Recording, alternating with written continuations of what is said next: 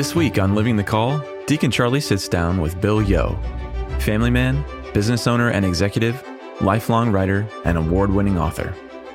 In this episode, Bill plunges into a missionary trip he was called to take, where he encountered unimaginable poverty, yet discovered faith and hope at every turn.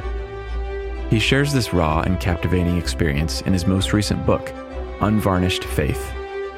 Bill talks about the power of relationships and how love transforms the way he sees his life and the world he thought he knew so well. Poverty and lack and want in ways that I never envisioned possible. And I talk about, privilege enabled me to travel to Nicaragua, but privilege also deluded me into believing what I knew what made people rich. And so I saw this faith in action where people who had literally nothing had joy and happiness and love because they had what they wanted, because their hearts were full and they were faithful to God and they were in a community with other believers. This is Living the Call. Bill Yo, welcome to the show, especially under the circumstances. I know we were just chatting in the green room before we hit record, and your family has been hit by a recent death in the family. You mentioned your grandmother passed away, and you've been dealing with some of the arrangements behind the scenes. At 2 p.m. on the button, the funeral director called, and I said, I really need to hand you off to my wife. Sorry. So, anyway. 102, you said? 104. 104. Yeah. That's wild. Yeah, a few months shy of her 105th. Yep. Yeah, that's amazing. I mean, I was talking to my wife the other day about just the amount of technological evolution that we've had over the course of just such a short period of time. But we don't have the context if we get to, 60, 70 years old. But 100 years is like perfect, right? So if you go back, that would have meant she was born in the late teens, early 20s, right? Yeah, during the Spanish flu, actually. She lived through 2 global pandemics, yeah. So that was 17 or 18, something like that, Yeah, right? 1918 she was born, yeah. That's wild. So that's somebody who saw, tail end of WW1, World War II, Korea, Vietnam, all the Desert Storm stuff. Great Depression, yep. The car becoming a mass thing, the internet, the telecommunications, media. I mean, it's just like all in one lifetime. I mean, it's pretty miraculous. Because you could have been born in like the 17th century and lived 104 years, and I'm sure some people did. And not that there wasn't cool stuff happening, but just from a technological standpoint, not a lot, right? Yeah. So you're right. You're right. I've always wondered what that perspective must feel like. But you think like we had a reminder last night about it because we were planning her funeral, and there was this song my wife really wanted from this funeral we were at a few years ago, and I happened to have the program from the funeral we went to, but it didn't list this extra recessional song that was played. Mm-hmm. And so I thought, let's look on YouTube and see if it's out there. Well, guess what? This funeral was in 2018 and no one was live streaming funerals in 2018. Oh, wow. Even in 2019, they weren't really live streaming funerals, so even in 2 years, just with the pandemic, we've become so accustomed to things being out there that 3-4 years ago, you would never think, why would you record or ever stream a funeral? My goodness. And that blade cuts both ways, because the good about that is obviously you can get that out and people can experience it. The bad news is it's been one of the bigger contributors to people just not coming back to church after COVID. Yeah. Right. Oh, yeah. So it's like, well, I could just stream it.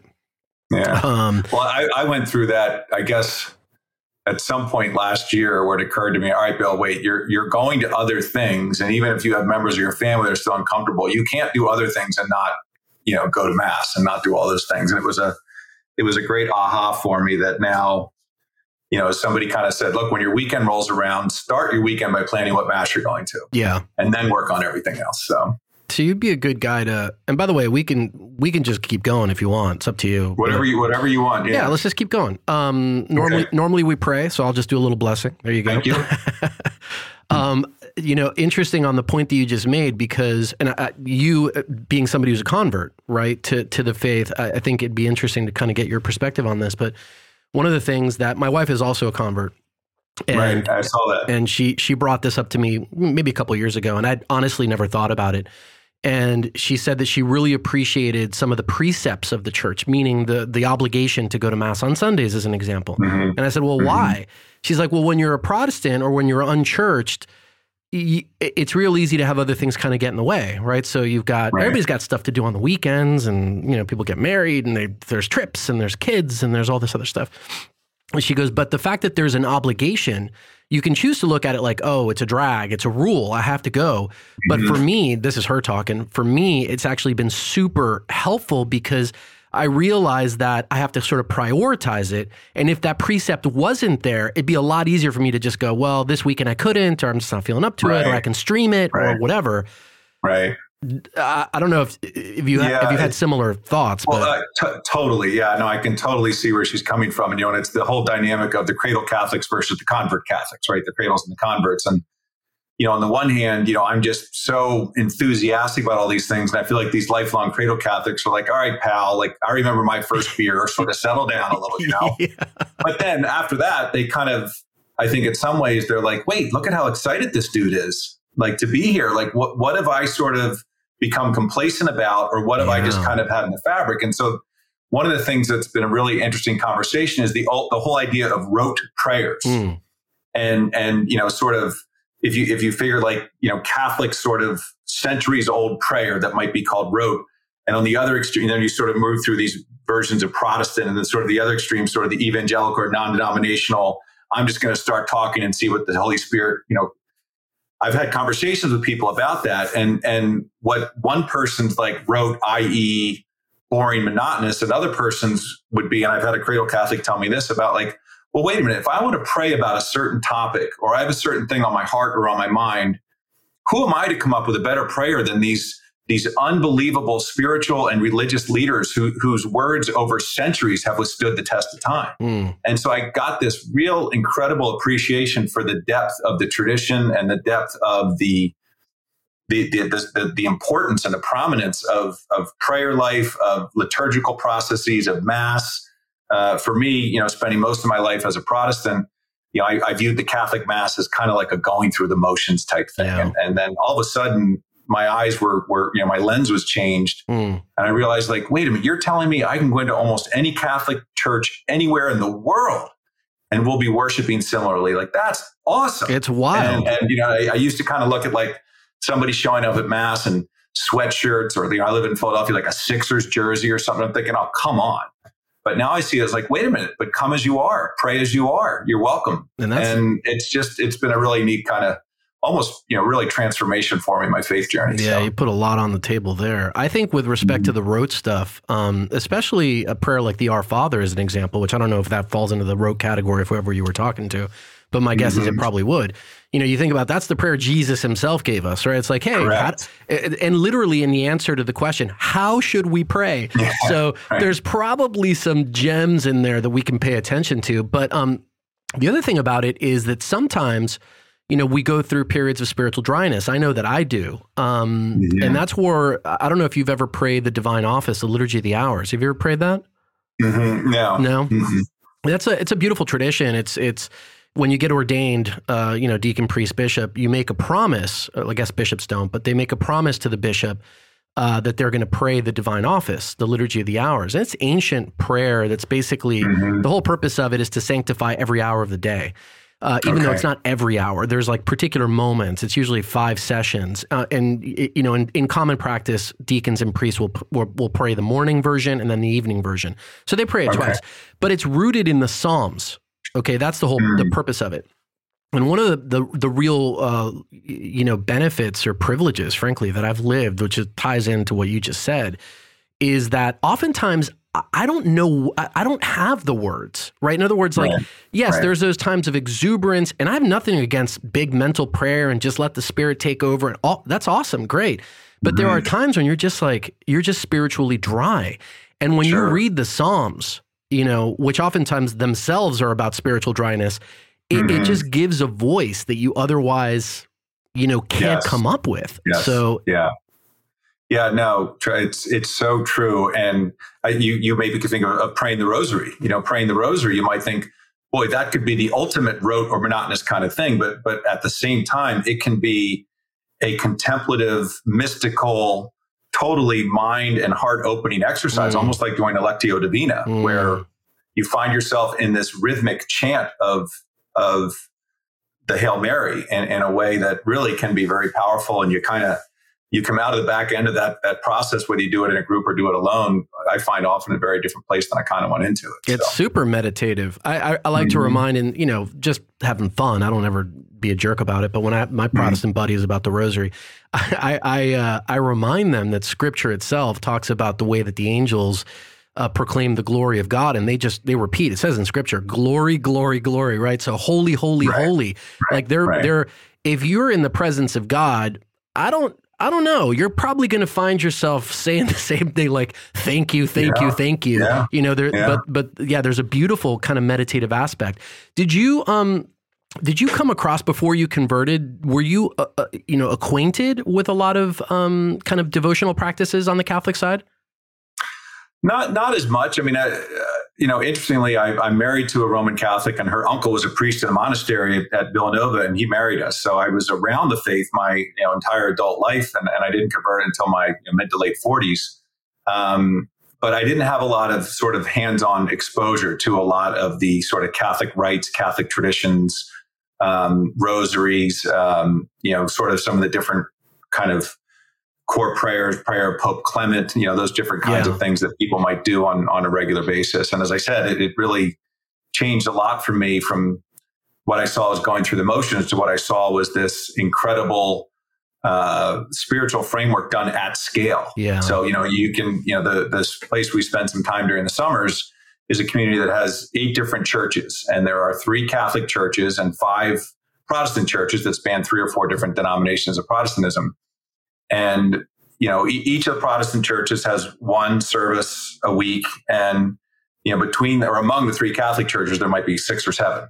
And you could take everybody who shows up at all the Protestant churches each week combined, and they don't sort of meet the number of people who come just to one of those 6 or 7 Catholic masses a week. And so it's one of those things where, it's a part of life, and it's a part of sort of habit and form. And so you're worshiping in a community, you're experiencing the Word of God, you are having an openness to revelation and therefore discernment on a regular basis. And as you said, sometimes you might be spirits on fire, but sometimes you might be spiritually dry. And I don't know about others, but I don't know that I ever leave Mass and not feel like I've taken at least one spiritual step forward. Amen. Yeah. Even if it's not the direction I thought I needed to go. And oftentimes it's not. Well, that's the thing is, you're surprised, right? God is a God of surprises. He's not a God of the ordinary. And so sometimes you have this expectation. It happens to me all the time too. And we're going to get into, some of the work that you do and your book and everything else. So I'm sure that this has happened to you as well. But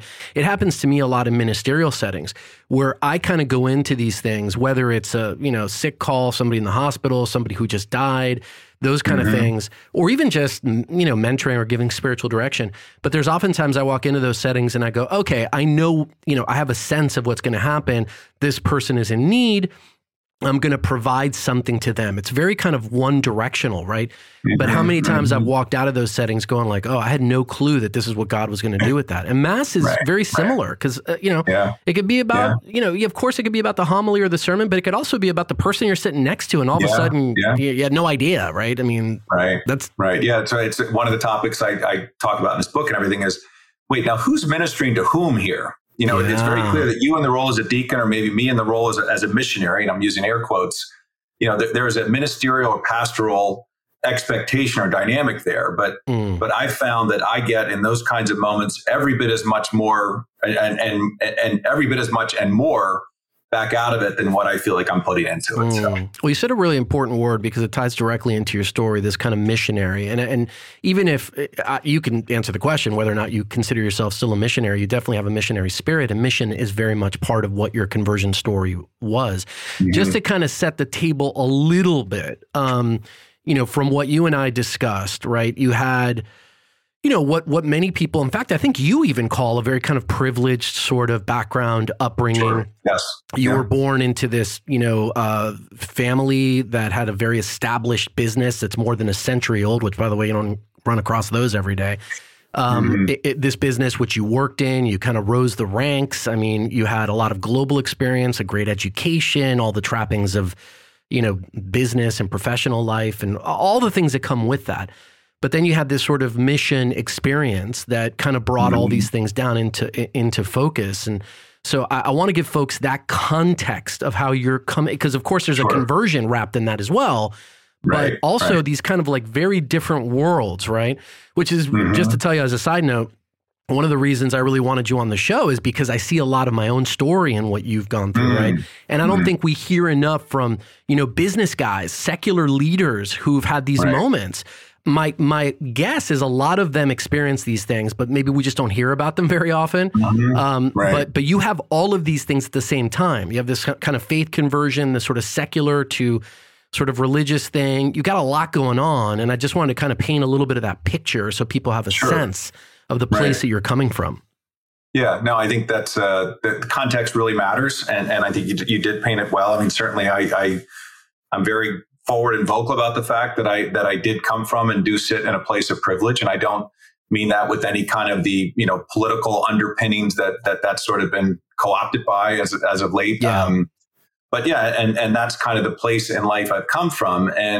But having had the chance to do some mission work and had some chance to have some hardship in my life, actually, even before I started the mission work, my really faith journey started in earnest back in the mid 2010s when my mom passed away. And she had been sick for a number of years, and her passing was understandably sad. Anybody who's gone through that inevitability of losing a parent would know. But it was also very beautiful when she passed. Yeah. And it was beautiful because there was this gorgeous red sunset pouring through the plate glass window next to her. There was we knew the moment that her suffering ended, and we knew the moment that she went to be with the Lord. And I was so aware in that exact moment of the presence of God in the room and in me in a way that I never had been aware of before. And I can look back to that moment as a real inflection point in my faith journey and in my professional life, my personal life, my physical well-being, a lot of different things. And, since then it's been a series of building blocks. But back to your point about context, one of the things that I do feel committed to is trying to build these bridges, if you will, between, to use people who may be privileged or people who may be more in kind of secular, executive, fast-moving kinds of lives with people who have different walks, and even to the extreme of people who, live in some of the most desolate places of the world, like Nicaragua, as an example, or which is where you went. Which is where I went on my first trip, which this book is about, for sure.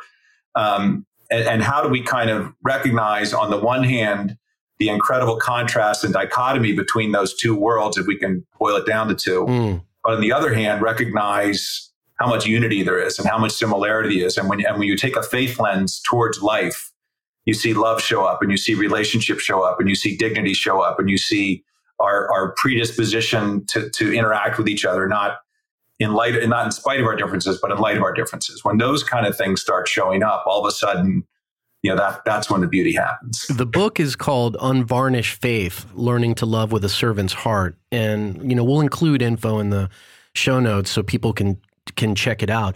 I want to go back to one thing really quickly that you said, which you described your mom's passing as beautiful. Now, interestingly, I've done exactly the same thing in exactly the same year when my father passed away. My father was diagnosed with terminal lung cancer, stage 4 lung cancer. He was diagnosed on his birthday, December 24th, 2014. I happened to be blessed, now I can see, to have been visiting him in Florida when he had his oncologist appointment, and I went with him. I was in the room with him when he heard the diagnosis. Wow. And what an extraordinary lesson it was for me to hear how he took it.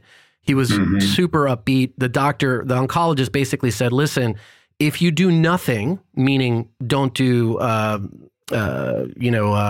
it called? Chemo, radiation. Yeah. If you do nothing, you've got probably about, 8 to 12 weeks.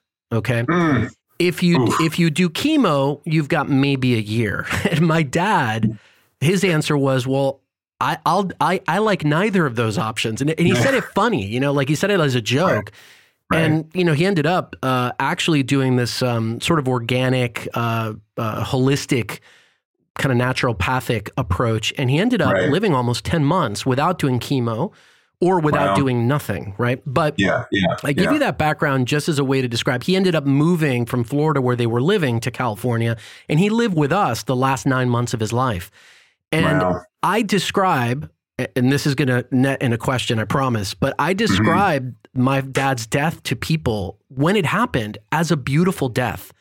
And now that is part of, I've heard that before in the Catholic tradition, but I didn't know another word to describe this to them. But I can tell you that the people that I said that to, a lot of them kind of my secular business workmates, there was a cognitive thing where they just weren't tracking what I was saying. Right. And it really struck me. I don't know if you had a similar experience. No, it totally, and you can compare that to, sadly, more and more, funerals that we all seem to be going to are these sort of, secular celebrations of life. And they take place at a funeral home or a country club or something like that. And I'm often amazed by the almost the intentionality, the intentional void of anything spiritual, no references to, well, she's in a better place. Well, he's looking over us. Well, they're reunited, those. And I just wonder, and I feel for the lack of closure and the lack of perspective on that. And I can compare that to more recently, and certainly since my not back when my mom passed, but more recently, I do feel this change in me when it comes to people passing, that like, boy, they're any of this temporal stuff that seemed to be great, but they're entering their eternal glory. Yeah.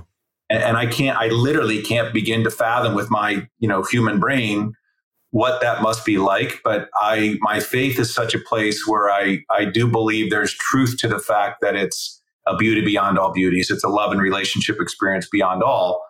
And, it's not to say we sadly just lost my wife's grandmother a few months short of her 105th birthday. Yeah, you mentioned. And just an incredible, incredible woman. Amazing. And so we are right in the throes of those as you and I are talking. But there is an element to saying, you know what, she's reunited with her siblings. She's reunited with her husband of 60 years. She's dancing in her high heels and singing pitch perfectly right now. And handing out 1s and 5s to everybody around her that she can, kind of thing. And all these beautiful things that, whatever the versions of those things are in the eternal glory, I know in my heart that those are to be. So it reminds me of the way that the monks think about death, right? In the monastic traditions, maybe not all of them, but definitely the Benedictines, they have, when one of the brothers die, they're sad, but they're not that sad. You know what I mean? Yeah. Because at the end of the day, it's like, what are we talking about here? It's like, what have we been spending our entire lives teaching, preaching, praying about? It's like this beatific vision, this opportunity to actually encounter Christ and have a, meet with him. Now, obviously the church doesn't immediately canonize everybody who passes. We have hope in the mercy of God that they are, where they belong. But at the same time, just being overly sort of sensational about the sort of celebration of life, or conversely, just, in a dark place consistently. Like the monks are very pragmatic about this, and they're like, we're going to miss their chicken soup, and we're going to miss their friendship and their conversation, and of course, but they're also like, they kind of test your mettle on like what you actually believe. Right. And by the way, guess what? We have another advocate looking out for us now, too. Amen. Which, okay, so there's something interesting, because as a convert, unless you had one of the, I don't know which tradition or how you felt theologically about the idea of the communion of the saints, but a lot of my Protestant brothers and sisters don't illustrate that perspective, very well. So they kind of, the person's sort of gone, they might be with God, but they're no longer with me. Right. Yeah. And to me, there's a couple of things on that. One that I want to make sure that people understand, praying to one of these people is not praying to God. That it's a conversation, it's a petition, it's an intention, but it's not a prayerful way that I'm reaching out to the Lord. With that said, I do believe that within the faith, within my faith journey, what I consider the time-space continuum doesn't exist. For what can be my, hour talking to you, or my 50 some years I've lived, or whatever it might be, that could be the snap of the fingers to God. And so if I think about being joined with fellow believers, not only across geography, but across timeframes and across millennia, and that's what makes the death and resurrection present today. And that's what makes those who have passed before us and those that will come after us have us all be united in one holy family. It's sort of a tough thing to talk about in a world that we have, which has physics and has parameters and has 24 hours and all the things we need to have us function as human beings. But there is this greater existence, I believe, in my faith that is out there that does unite us together. So. No question. God is not bound by those same laws that he created, and he's outside of them in a particular way that's mysterious to us now, but definitely the case. How long was it between your mom passing and your mission trip? Sure. So it was, I guess, about 3 years. So so she passed, and sort of the first domino was, deciding to change my career and actually sort of pull back from a lot of the things you talked about earlier in our family business, still stay involved, but not as much so. And started to research and write a book on my father, which was actually the first book that I published. And was that something you'd been mulling before your mom passed, or we had been? Because we'd been spending a lot of time with my dad, driving back and forth to hospitals, and my mom was in different facilities, different hospitals and rehabs. We'd be with him, and all of a sudden it occurred to me, like, this guy has this incredible story. We have to capture this. And so through our business, I was looking into different biographers and different ways of capturing his story. And then one day I kind of woke up and thought, look, pal, you've always been a big data guy and a research guy, and you love to write. What a great opportunity for you if you could sort of spend this time with him. So, and then shortly after that, I started doing some fellowship and some small group work and, some Bible study and gospel reflection type things. And then the next big domino was the mission trip. And my brother, Jeff, and his wife, Suzanne, years earlier had started a food ministry out of the Carolinas.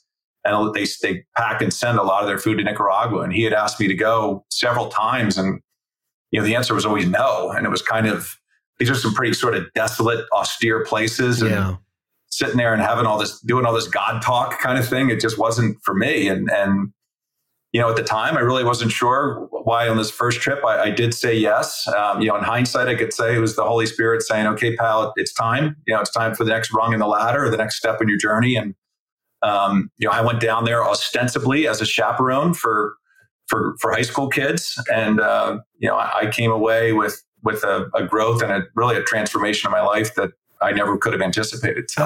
How much of the initial no was content versus geography? So for instance, if they had said, hey, come do this mission trip in Paris or in, I don't know, in, Beijing or... Yeah. Would it have changed, or was it? It's a good question, because they also do a lot of mission work and some really exciting things right in Charlotte, North Carolina.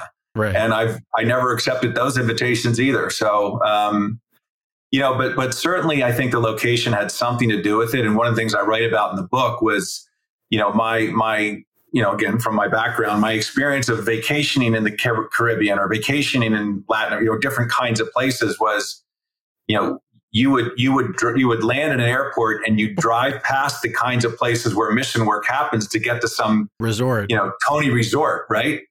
And on these trips, you sort of avoid the Tony resorts to get to the places that you're used to driving past, right? Yeah.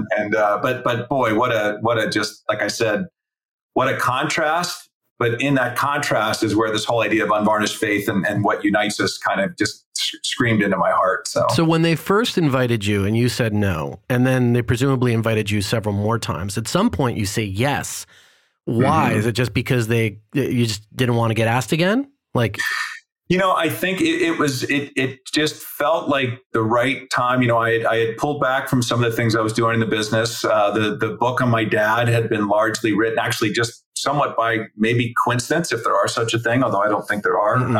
The trip happened to be the week after that book was published. So, I think I just realized, like, okay, what's next for me? I didn't necessarily have the language then to say, okay, Holy Spirit, what's next? And illuminate the path, and I step. But in more of an innate or unspoken way, I think I had the way of recognizing, okay, the book's done. Now what? Okay, mission trip.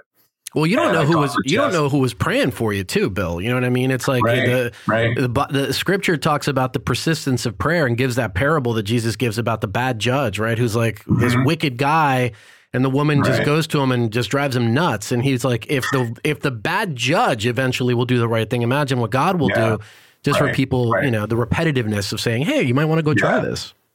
And oh, by the way, the power of prayer, I dedicated a whole section to the book on that. Like, oof, I'm in, I'm in on that. Yes, for sure. So you get to, you say yes, you get to Nicaragua, you land in Managua. Is that where you land?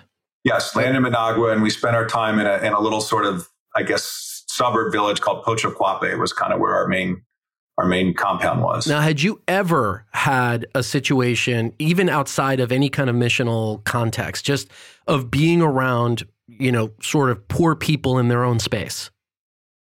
Not for a prolonged period of time. And I've done a soup kitchen or, some of those kinds of things, some volunteer work through different organizations, but never sort of like, okay, you're here for the week and this is what it's going to be. That was probably a first. And what's that like? Like, what's going through your mind as that's happening and you're looking at this stuff for the first time? Like, what's going on? Yeah, so initially, and part of the irony was the compound where we stay is actually luxurious by Nicaraguan standards. So we had air conditioning, we had good food, we had nice living conditions, and but spending time out in the villages, out in the communities, and the different feeding centers and stuff, it was really it was quite a shock to my system. It was really a removal from my comfort zone, physically, mentally, spiritually. Creature comfort, like you name it, it just felt different in every different way. But I would see the guides and the people, for the in-country ministry that was hosting us, and see the ways that they just interacted with the locals, and be they young or old or in between, in ways that it was stripped away of any of the kind of, we're not in the same business, or we may not even speak the same language, we're not the same age, the same gender. And I was like, no, you're a human being. I'm a human being. I'm going to give you dignity, and I'm going to show love to you in a way that is channeling, being who Jesus would be if Jesus were me. And that was so apparent to me that you kind of couldn't help but sort of go along for the ride on that. So, the first time I maybe prayed over somebody, or the first time I had a conversation with somebody, or, first, I write about in the book, first time I tried to connect with a man about my age, and I sort of failed miserably. He had a John Deere hat on, a very faded John Deere hat. He was maybe a little older than I. And I, up here in Pennsylvania, used to have a little John Deere Gator with a snowplow on it. And it literally just snowed like 2 weeks before I went down there. So I pull out my iPhone and I show him a video of me driving the John Deere, and I'm pointing to it and pointing to his hat. And I do speak Spanish, but it didn't go anywhere. It didn't register. And it was like, and I was like, oh, well, I kind of failed in that attempt to get along. So picked myself up, tried it with someone else, and not the same interaction, but more we laughed at one of my fellow missionaries about something, and we had a great connection on it. So yeah, it's crazy because, obviously you're trying to be relatable. He might not have even known what John Deere was, just wearing a hat, Right. Right. But in this little video or whatever you showed him, he's really, he gets to see a completely different world, and he's not sure what you're. But he might as well have been, first of all, I don't know if he's ever even seen a television, but he might as well have just been watching Mars. Exactly. Right? It's like a Martian spaceship. Yeah, exactly. Right. Like you're landing on Mars. Yeah, It's really wild. And then, so like if you get there and you're having these conversations for the first time, is on the initial approach, is there like a fight or flight thing where you're not being yourself? Like, does that take a while to get into how long were you there? This trip, actually, I guess all the trips have been a week. So we were there. Well, I was there 6 days. 6 days. Because the book has 6 parts, and each part talks about one day of the trip. What's the difference between day 1 and day 6 in your mind that you experienced? Day 1 was, almost kind of like panic, being in these things. How do I kind of, how do I safeguard sort of my pride and my dignity and my, competency as somebody who's used to being, pretty adept in whatever different environments or situations I'm in. And like, really none of that stuff did any good here. This was about how do you relate to somebody on the ultimate human level, and the ultimate sort of stripped away level of personhood and interaction and relationship. And it took a while to come up with that. And quite honestly, as scripture talks about, what really inspired me was seeing the children and trying to be more childlike. So we were there with a bunch of high schoolers who were taking a week out of their second semester of their junior or whatever year in high school. and seeing the way they would dive right in with the village kids and the way the village kids would light up because they saw a big kid, somebody like them, but bigger and maybe a different skin color in some cases, but, and watching them just, next thing you know, they're carrying them on their shoulders, or they're playing soccer with them, or they're laughing with them, or making bracelets. And I thought, well, look, if these high schoolers can do it, like, come on, dude, like, who are you? So, we tried to get into it and do more of those things, but by the end of the trip, I realized, like, you know what? I know some things to say. I know some prayers to get into. I know some ways to connect. And if they don't work, try it again. But if I'm going into it with an open heart and a heart that's in the right place, the connection is going to show up. Did you ever see a movie called what is it called? The Exotic Marigold Hotel. Have you ever seen that movie? I've heard of it. I don't think I've ever seen it. It's actually not, it's not that it's an incredible movie. It's got an ensemble cast and that kind of thing. But you're reminding me of it, or a scene from it. These British retirees basically decide that they don't have enough money to retire in London, essentially, or they can live for a few years, but not for their entire retirement. So one of their crew convinces them to move to India, where you can live, like a king, I guess, with the money that they have.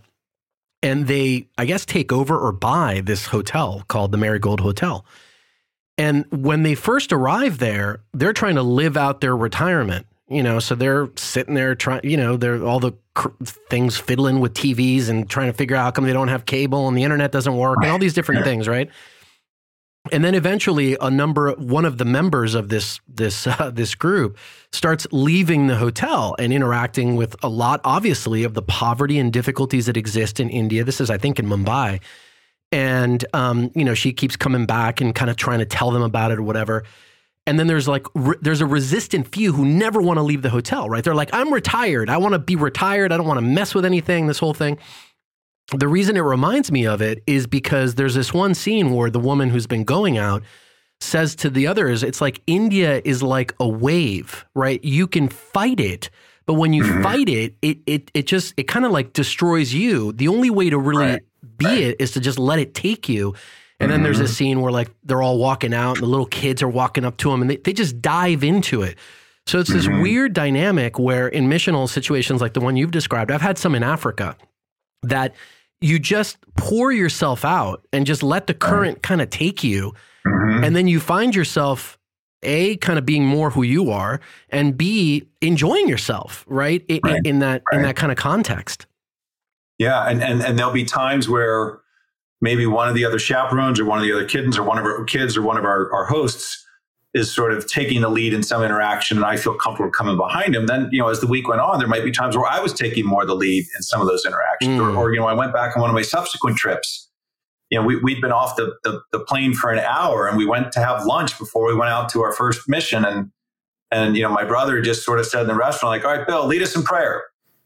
So like, okay, here I am, an hour in country, and now I'm leading our group in prayer at a little lunch place before we head out somewhere. So, it's one of those things where just trying to be present to the moment. And the other thing that happened to me too on this first trip that I wrote about was I woke up like on day 3, and at the time I thought it was my subconscious. Now I go back and say I literally woke up to the thought from the Spirit saying, you're supposed to research and write a book about this trip. So I spent the last several days of the trip kind of snapping back into research mode like I'd done with the book on my father, and doing interviews and taking a lot of pictures that I can recreate the stories from, and starting to journal and log and recognizing it was a talents and gifts moment for me. That's awesome. Okay, if I had the talents and gifts to capture and portray and convey story and experience to people through the written word, and I meant to do it for this trip. And it was several years later before the book actually came out, but I was given the gift of recognizing the moment, hey, don't waste this opportunity while you're here because you can't capture this stuff once you're gone. And that's an example of what we were talking about earlier, which is I'm sure you didn't go into it thinking that, right? So, God had that plan. And here you are thinking you're going to go and do who knows what, right? Maybe. Well, and then I'll say even what's cooler about it from the big plan is the night before, we had some shoddy Wi-Fi at this compound, but we had it. But the night before, I did what I normally don't do, is I checked my email on my phone before I went to bed. And one of the emails was from a former colleague of mine who had just read the first book, which was great because it only come out, like I said, a week earlier. But he said, love the book, blah, blah, blah, blah, blah. But the very last thing he said is, you should think about writing another book. Yeah, So I confirmation. go to bed and I wake up 6 or 7 hours later and I have this thought, wait, I'm supposed to write a book on this trip. So, those things don't happen by It's accident. amazing how God communicates. You know what I mean? It's crazy through all these different things. Those are just called confirmations. So Yes. you leave Nicaragua and you fly back to Philly directly? Yes. What is that landing like to come back into Philly? Yeah. Well, first of all, so I connected through Miami, and the first person with whom I interacted was a customs agent, and I was trying to figure out where to get because, how do I da. And I asked her a question. I quickly realized that my Spanish was better than her English. So I switched the question to Spanish and she directed me where to go. So that was Nice. number one. Actually, that was number two. Number one was sitting in the Managua airport getting ready to fly home, and classic rock is blaring through the speakers. The Stones, the Who, the Doobie Brothers, like all this stuff. And I thought, like, okay, there's a little God wink, like starting to assimilate me back. Then I get to Philadelphia International Airport and I'm walking, from the terminal to my car. And there's a gospel choir, Wow. full-throated, robes, sweating, belting out spirituals. Wow. And I'm thinking, like, have these guys always been here or what? So these are all these boom, boom, boom things going on. And then I get home that evening, and the first thing I do is I go to at the time, my son, who was a senior in high school, to one of his last basketball games. So I'm in this crowded gym with fluorescent lights and shellacked floors and fancy uniforms. And 12 hours later, I was in a very different kind of place. It was a complete, like, brain scramble. So Did it bum you out in a way? oh yeah, it was really I was kind of doing a little bit of this kind of like cower thing, like a real culture shock on it. Yeah. Now it was the huge thing was that it was for my son, right? So Of course. But yeah, the culture shock of all of it. And actually the one of the most amazing things is when I got off the plane in Miami, the first thing I'd seen. So one of the things we did that I wrote about is on the first day of the mission, we washed the feet of the guides and the staff who were going to be taking care of us for the week, doing as Jesus did. And just, I've done that on all my mission work. And for anybody, your listeners who hasn't had a chance to do that, it's Beautiful stuff. as powerful as anything in the faith you could possibly do. Yeah. And so here we are washing the feet of the people who are, we're serving those who are serving us, servant leadership. When I get off the plane in Miami, the first thing I do is walk past one of these airport spas where you have the patrons having their feet and pedicures done by the staff, like the exact opposite. Like, again, that's no coincidence to see those two things, juxtaposed to each other. But you would have missed the juxtaposition maybe had you not had the trip. 100%. Yeah. 100%. I was super bummed when I got back from Africa. I went to Ghana. This would have been 2010, I think, the first time that I went. And I spent maybe, 14, 15 days like out in the bush in Ghana. And I flew back through London and, landed at Heathrow and like Terminal 5, like this. It felt to me like I had entered the inside of a slot machine is what I felt. And I was super bummed. Bummed. And, thank God that you have these incredible affirmations of the gospel music and all these different things. Right. I had none of those, right? And it was so weird for me because I had the great privilege, which sounds like you did too, to be able to travel to a lot of places in the past, a lot of different countries. And I'd always come back from those trips going, man, I'm really happy. We've got so much here. We're blessed, like amazing. Right. Thank God I'm an American, like all that stuff, which is good. I'm not saying it's bad. This was the first time, Bill, that I ever came back from a trip abroad and going, man, there's just so much stuff we lack. There's so much stuff we don't have because of the presence of, in this case, a lot of Ghanaian little kids, walking barefoot in dirt roads and playing soccer with them and praying with them and all this other stuff. I was like, I hadn't felt hospitality like that in years. And these people had nothing, It was just mind blowing, but it spun me out for sure. I was spun out. No, and it's there's a couple, and certainly I didn't coin any of these, but a couple great expressions when it comes to mission work is one of them is, that gee, that's funny. Like what a local would be saying to this Western missionary or American missionary would be, gee, that's funny. I didn't realize I was poor until you came here and told me that I was. Right. Awesome. Yeah. And so that whole expression, and then on the other side of that, I think you used the term earlier, they're called material trappings for a reason. Yeah. Like the term trappings was always just kind of a descriptive term for me. Well, they are traps. Yeah. Material trappings are traps, and you can become trapped by your possessions. And in places of privilege, you can become trapped by your physical possessions and your material possessions. But obviously, you can be trapped by any possessions that you have. They don't necessarily need to be physical ones, but those kinds of things, when one of the things that I say is, the number of zeros in my bank account don't register to somebody whose bank account is zero.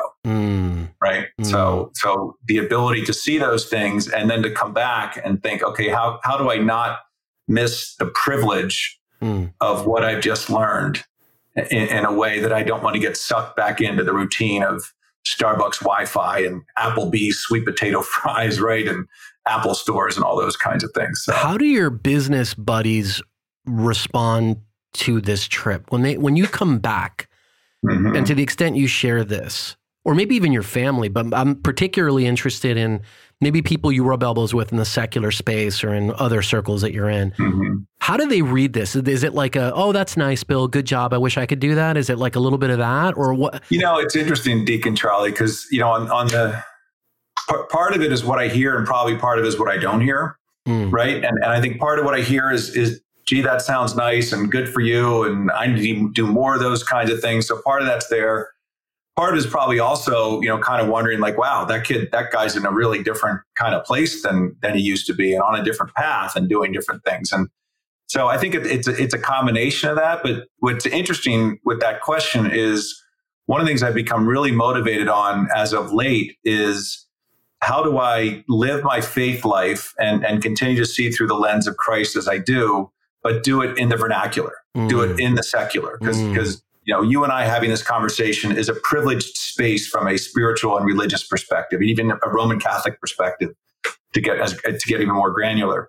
But the vast majority of my day is in secular spaces. And in fact, sort of foregrounding my faith would almost kind of be a hindrance to me trying to be the light and be the arms and legs.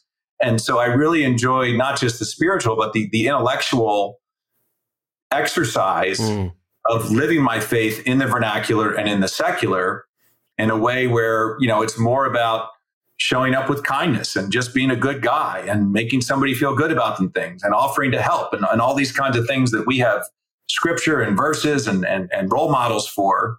But like I said, foregrounding that part of it actually would diminish the ability to live life as Jesus did, because very little of his ministry on earth took place in temples and houses of worship. Most of it was in communities, most of it was seaside, most of it was in homes, and times where you're not, he wasn't quoting the Torah and the Hebrew Bible at the time. So yeah, I mean, it sounds unusual, this idea of living the faith in the vernacular and the secular, but it's very akin to what that first century experience was, and specifically to the way that Jesus approached things. We have a tendency of thinking of ministry, of faith experiences, and kind of housing them or compartmentalizing them. And it's natural to some degree, because you don't want to say there's not something special happening at Mass. There is something special, and it happens there, and it's a very different place than JCPenney or Target or whatever, Right. But at the same time, we're called to be out in this world and to remain, to be in it, but not of it, right? And that requires, these spaces and places that are decidedly not, religious, that are not, places ripe for spiritual conversation, et cetera. And how you go about doing that is, in a way, a kind of an art, and it's a fun kind of intellectual challenge in a way, right? Of how you can kind of do this. Right. And it's also filled with some pitfalls and some traps, right? Because I'm sure, and I don't know if you know this, but my guess would be some of the people that looked at you and said, oh, wait a minute. Like, I remember Bill, because from the country club, and we did a deal together and blah, blah, blah. But now he's got this weird look on his face and he's talking about this other stuff. I don't know if I'm down with that. And maybe you had some people kind of pull back a little bit. Right. Well, that's why I wonder. It's what's said to me and then what's not said to me. And I'm okay with that. To be honest with you. But part of it is also, because where you're going then would then lead towards evangelization, right? And the call to evangelize and the call to discipleship. And where I come down on that is I come down to the concept of not evangelizing in the sense of a term I like to use is, nobody wants to be told they've been doing life wrong, right? But I come down more on the idea of how do I bear witness, and how do I bear witness to what my journey has been and what my experiences has been. And when I give talks, whether they're faith-based or secular or about wealth or kids or whatever, I'm always clear to say, look, I never want to ever come across like I'm telling somebody how to be in a marriage, how to be a parent, how to be any of those kinds of things. What I more want to do is share with you what my journey has been and what I've learned about other people's journeys, and then let you, in the name of autonomy and control and agency, then sort of adhere to or appropriate what of that story would work in your journey. And that to me is much more authentic. It's much more, I'm just going to put myself out there. And if something here, something on this kind of buffet will give you nourishment, eat away. If this is not your flavor, this is not your brand, then let's at the extreme of it, let's remain in dialogue. If it even gets to the point of like sort of a heated debate, can we disagree without being disagreeable? One of the things that I really am committed to now is civil discourse and just the obsolescent art of dialogue in our society. And that's one of the real tenets behind this concept of unvarnished faith that I coined, and something that I think we're really, it can be a salve on what ails a lot of us in the society these days. Well, it also happens to be the most successful apologetic approach is to live like this sort of incarnated faith, right? Where you're seeing, I'm not putting on a show. This isn't a mask. I'm not wearing a costume. This is who I am. And I act and live and behave and believe in a particular way. And that as an example to others is very powerful, right? So it's nice to know theological topics, which I know you do, and other ones. And those are great. And they have their moment and their time and place. But the example, I can tell you in my own life, especially among my secular contacts, that the most interesting conversations I've ever had have started something like, I don't know, Charlie, when, you worked at Disney and there was just something different. I just thought it was kind of cool. And I don't know. So now years later, I'm in this situation and I thought I'd call you and ask you about it. I'm like, wow, thanks be to God. We never once talked about scripture or, the rubrics of the mass or moral theology. It was just, hopefully I, lived a particular kind of way and people remember that, and the Holy Spirit takes care of the rest. That's the other thing. It is not entirely up to you. No. And what's cool to hear you say, I had the chance during the pandemic. I actually went back to school and just completed a master's in ministry and theology at Villanova. And a lot of the ministry and pastoral and counseling training, which obviously you've had multifold with your diaconate walk, has to do with what I call it takes a lot of things that are intuitive and makes them intentional. So it would be intuitive to listen to somebody and meet them where they are. How can you be intentional about that, about a way where you can actively listen to somebody and help them explore within themselves what their emotions are and what the meaning behind those things might be, and then what kind of causes and actions might come out of that. So bringing this intentionality to it, and as you said, the Holy Spirit is the one you never would have envisioned that person X or person Y is struggling, and you might be able to help them. And guess what? Sometimes maybe you feel like you came up short in what you were trying to do to help them, but if you think that it's all part of the plan and it's all part of their journey, and you're doing it with a clean heart and a pure heart, then that's the best we can ask for, I think. Amen to that. Bill, before we get to our final segment here, Wait What? And I'll mention again, the book is called Unvarnished Faith, and I know it's available. Can you talk a little bit about sort of what you envision coming from this, right? And who the book is for specifically? Who did you have in mind? Sure.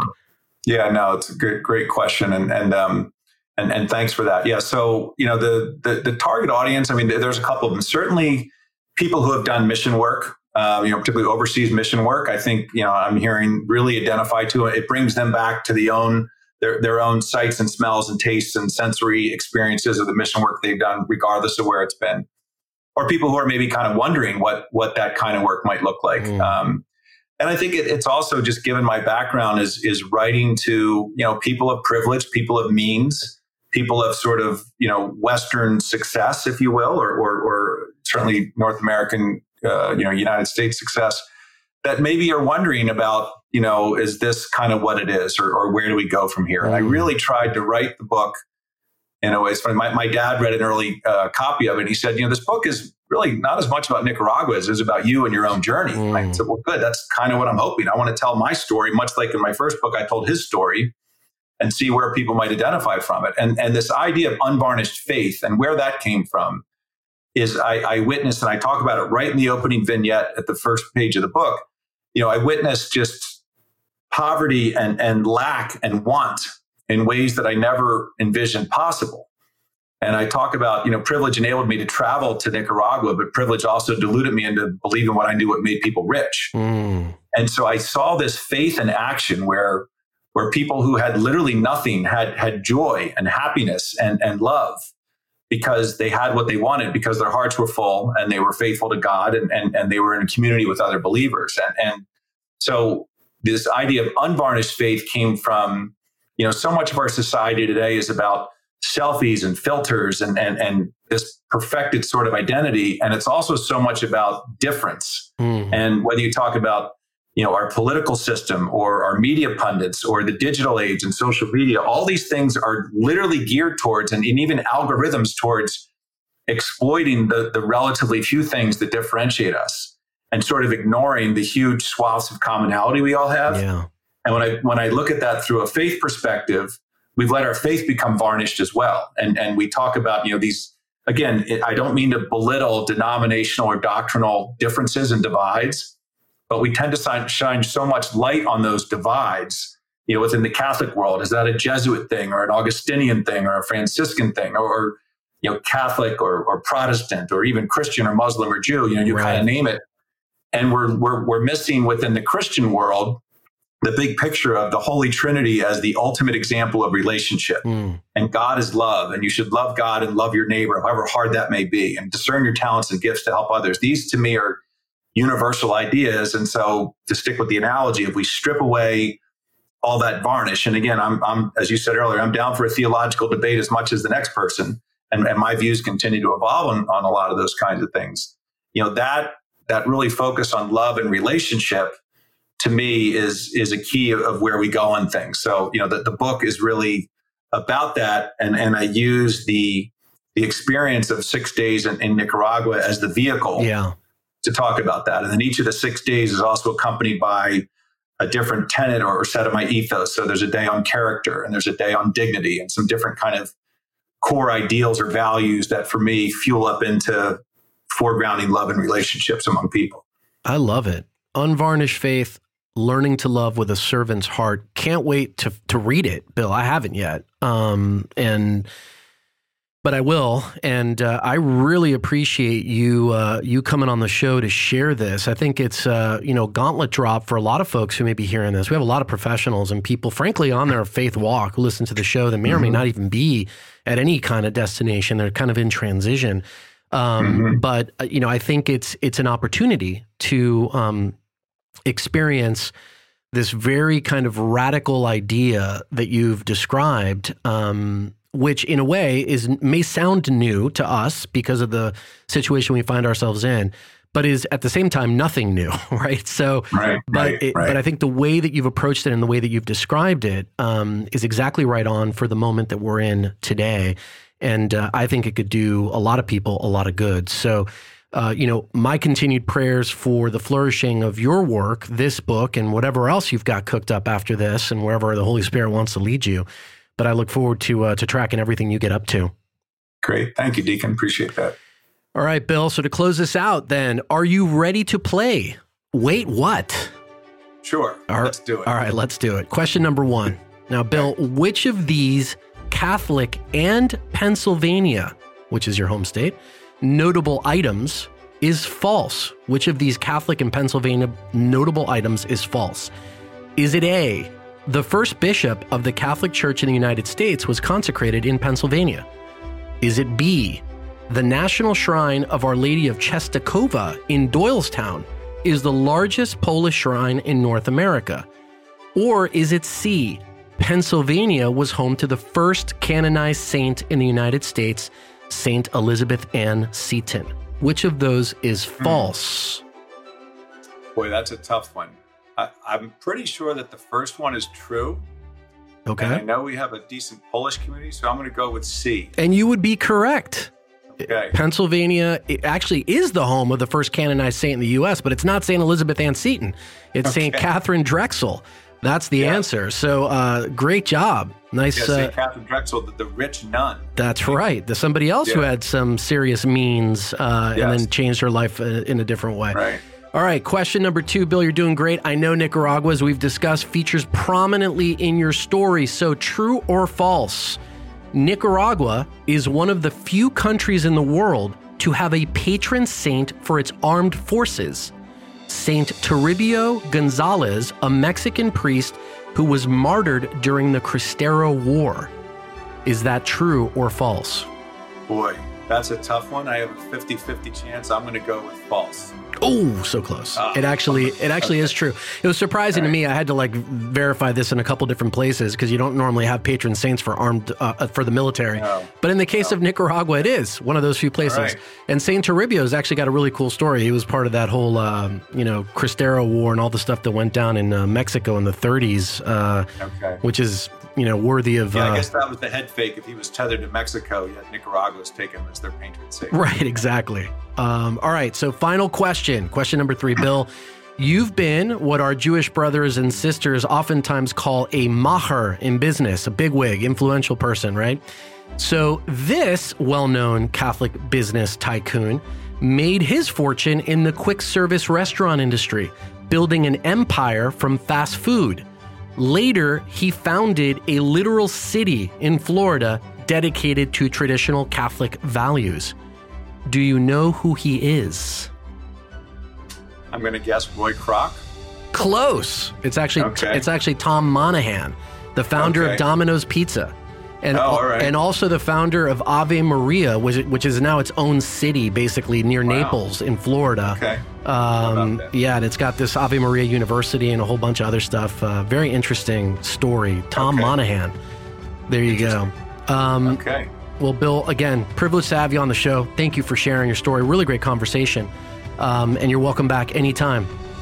Great. Thanks so much, Deacon. I really appreciate the time. And if you're listening to our voices, that means it's time to follow the show, subscribe, share this episode, particularly with that one person who may have some similarities here, that very accomplished, educated, secular background to now living, a deeper life of faith and meaning through their relationship with Jesus Christ. And we'll see you again next time on Living the Call.